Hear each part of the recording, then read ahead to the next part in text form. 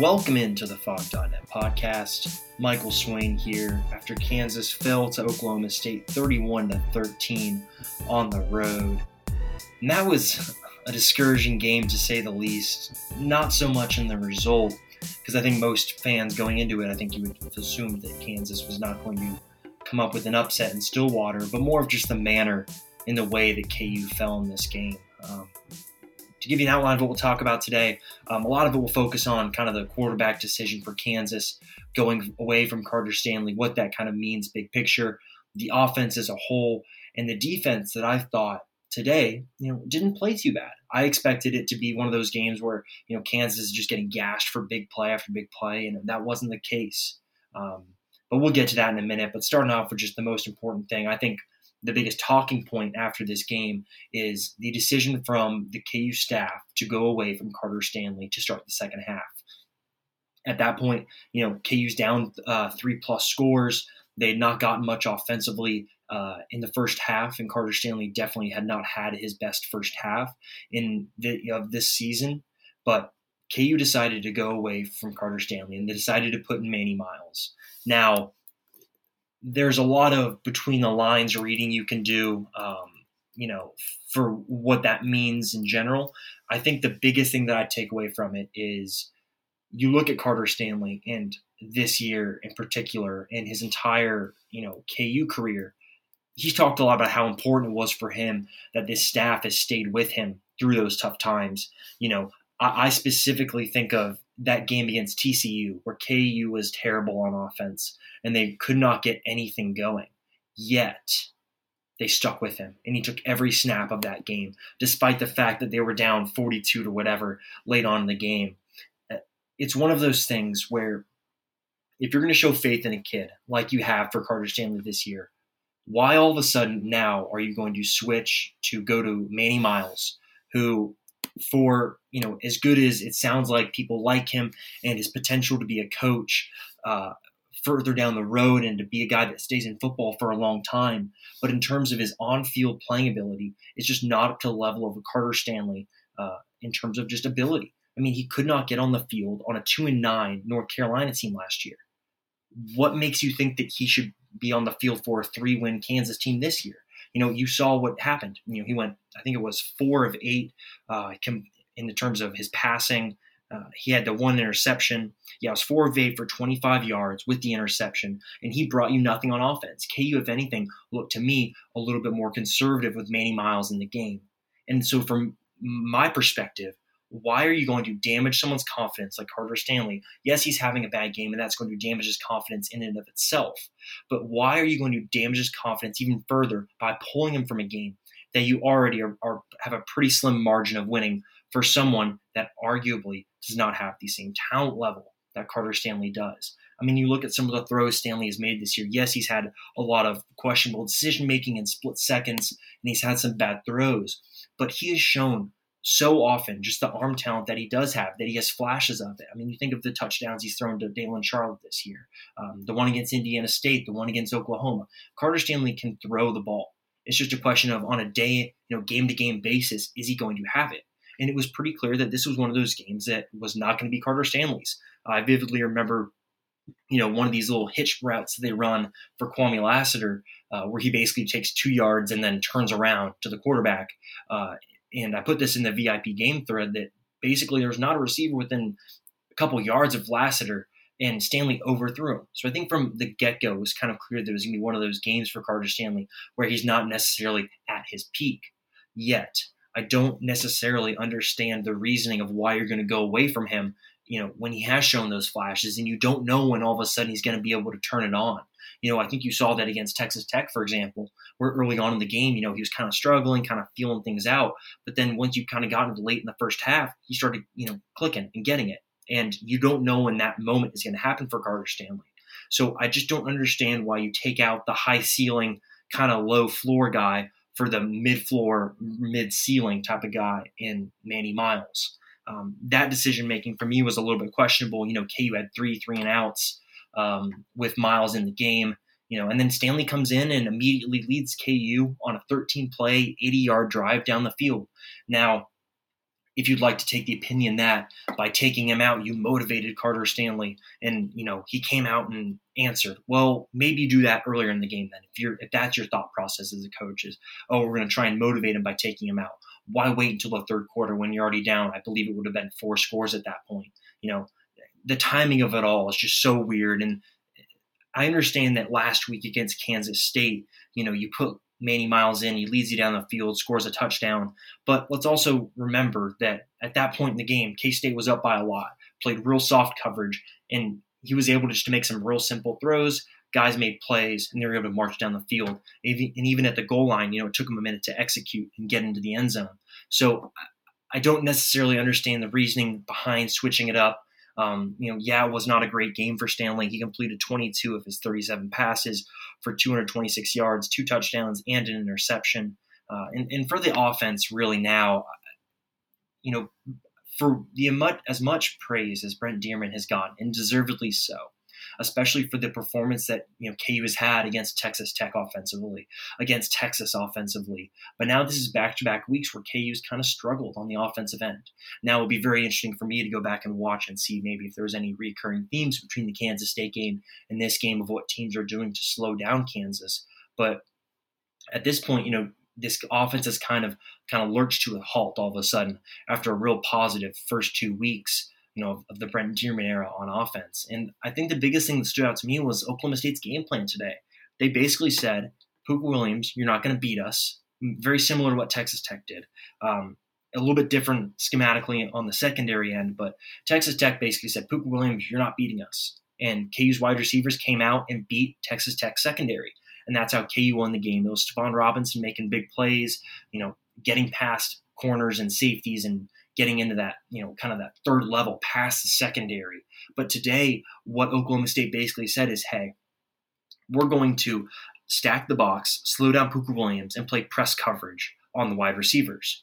Now, I remember a throw also in the first half where I think it was maybe a third down, and Kwame Lassiter was able to beat the press coverage just the slightest bit. He was on the left side and had a breaking route to the right, to the inside. And Stanley couldn't find him, but that was very evident that was going to be their game plan, that they were going to say, our corners are better than your wide receivers. Our corners can stop your wide receivers long enough for those guys to get home. And they were able to. I mean, you think about Carter Stanley's interception in the game. It came when he was under pressure. He tried to make a throw to Kwame Lassiter so he wouldn't get sacked. He ended up throwing it across his body behind Lassiter. Lassiter threw out one of his hands, wasn't able to catch it, tipped it, went right to the Oklahoma State wide receiver. So Carter Stanley was not able to be comfortable, and Oklahoma State basically gambled and said, you're not going to be able to get past our guys in the secondary. And we're going to, by the time your guys get past them, we're already going to be putting pressure on the quarterback so they can't make a decision.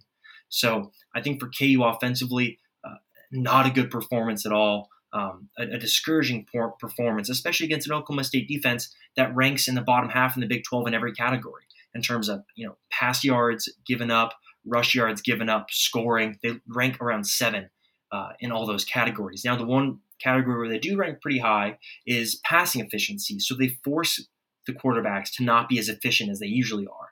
And for KU to beat Oklahoma State today, it was going to be one of those games where Carter Stanley was going to be very efficient and make every throw count. And that just wasn't the case.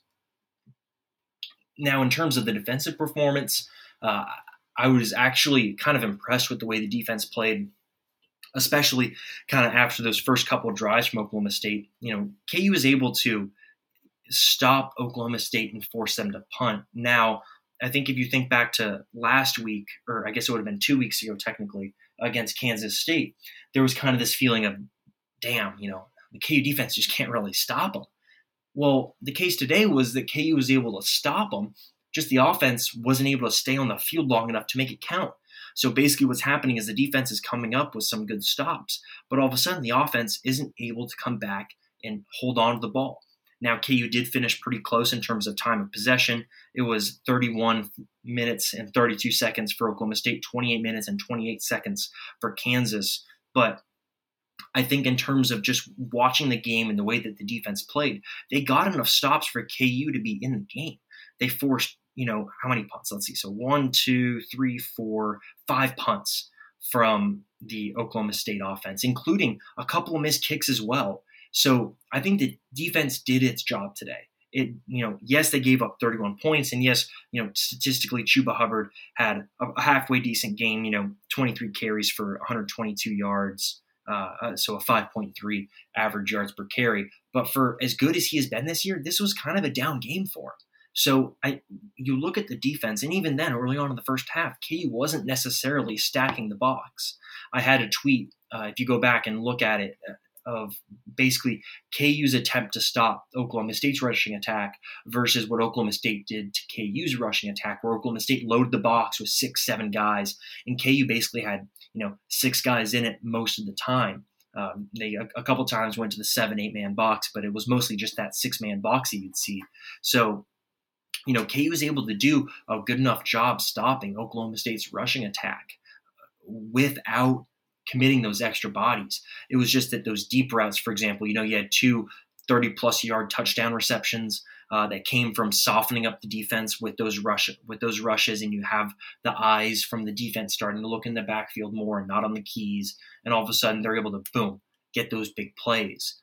So if KU is able to get rid of some of those bigger plays and maybe stay a little bit more disciplined in terms of coverages, this could have been even a little bit of a closer game in terms of a defensive perspective, and maybe it isn't.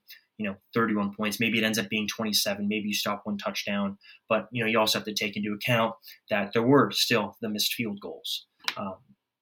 But in terms of, top performers for the game, I felt like Mike Lee in the first half was pretty good. The second half, he had that late hit out of bounds, not a smart play. And he had a couple other, a little where he was just a split second off of where he needed to be. Davon Ferguson, someone that kind of was jawing with the Oklahoma State secondary, or the Oklahoma State offense, from the secondary for most of the game after he had a little bit of a push out of bounds. I don't know if it was a late hit, but he pushed a guy. And because the sideline is so close to the stands, the guy kind of ran into the stands. It was a little bit of an ugly scene there for a second. But I thought Davon Ferguson was all right. But in terms of just in general, the defensive performance, coming off of a bye week, I thought DJ Elliott and the defensive staff did their job. KU should be able to score more than 13 points against an Oklahoma State defense that is in the bottom half of the Big 12 in every statistical category. So in terms of where does the offense go from here, you got 2 pretty tough opponents coming up now in terms of defenses. That Iowa State defense in that 3-3-5 scheme with Matt Campbell, that's going to be a real tough test for KU, especially on the road. Granted, KU's offense has been a little bit better on the road this season than they have at home, but that's going to be a really tough test in Ames next Saturday. And then to wrap up the season, you got a contest with Baylor at home. Now they'll play Oklahoma State on Saturday night. No one knows yet, how that's going to turn out. But that Baylor defense is solid. And so, you're going to have some tough tests at the end of the season here for this offense, for a real barometer of kind of going forward. What maybe do you think of what this offense has, going forward in terms of guys that are returning? Because you are going to lose basically the entire offensive line after this year, but you should get an Andrew Parchment back. You should get Stephon Robinson back, and you should get Pooka Williams back next year. So, these last 2 games will be a really good barometer for what KU has kind of going into year 2 of the Les Miles era. But in terms of just a big picture perspective of the game, in terms of the management of it, I would say that this was a worse game and worse result for KU than the TCU loss. And my opinion on that is this. For that TCU loss, you had the outside circumstance of Khalil Herbert leaving the team just before the game. I think emotionally that had a toll. You talk to the players after that game, it sounded like that had a toll on the guys. But in terms of this performance off of a bye week, I don't think there's any excuses that can be made for, what KU did on the offensive end. And, again, the KU defense did their part. It was on the offense, I think, today for, not being able to keep KU in this for a little bit of a closer game. But, for a big picture perspective, now you got to look at these last 2 games and say you cannot get blown out twice in a row. You cannot finish the last 4 games of the season, 4 out of your 5 weeks of the season, with 4 blowout losses. In terms of recruiting before National Signing Day, that's not good. And just in terms of fan perspective, you want to end the season on a high note.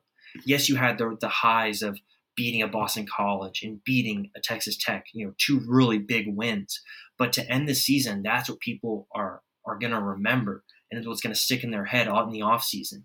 So if KU in this last, couple games of the season, if they can come up with even just a couple solid performances, maybe you lose to Iowa State, 32-21 or 32-25, I don't know. If you lose them by 1 or 2 scores to Baylor and Iowa State, I think you'd be okay with that. But if you get into the blowout territory of 3+ scores, I think that's real damaging in terms of KU's reputation going into National Signing Day and in terms of, fan interest for next season as well. So that's going to do it for the podcast today. As always, stay tuned to Phog.net for all sorts of KU basketball and KU football content. Got some good stories up from the Monmouth game last night. We'll have some more stories up from the football game today. Maui Invitational's coming up. KU plays on Tuesday before having a couple days off before they travel to Maui for the Invitational. We'll have all sorts of really good content from that as well.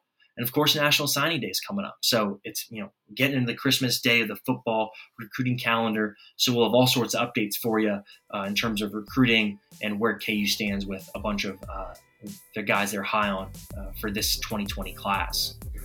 As always, you can follow me on Twitter at mswain97, and you can follow Scott Chasen on Twitter at ChasenScott. And with that said, we will talk to you probably Tuesday after the basketball game, and if not, we'll definitely talk to you next Saturday after the Iowa State football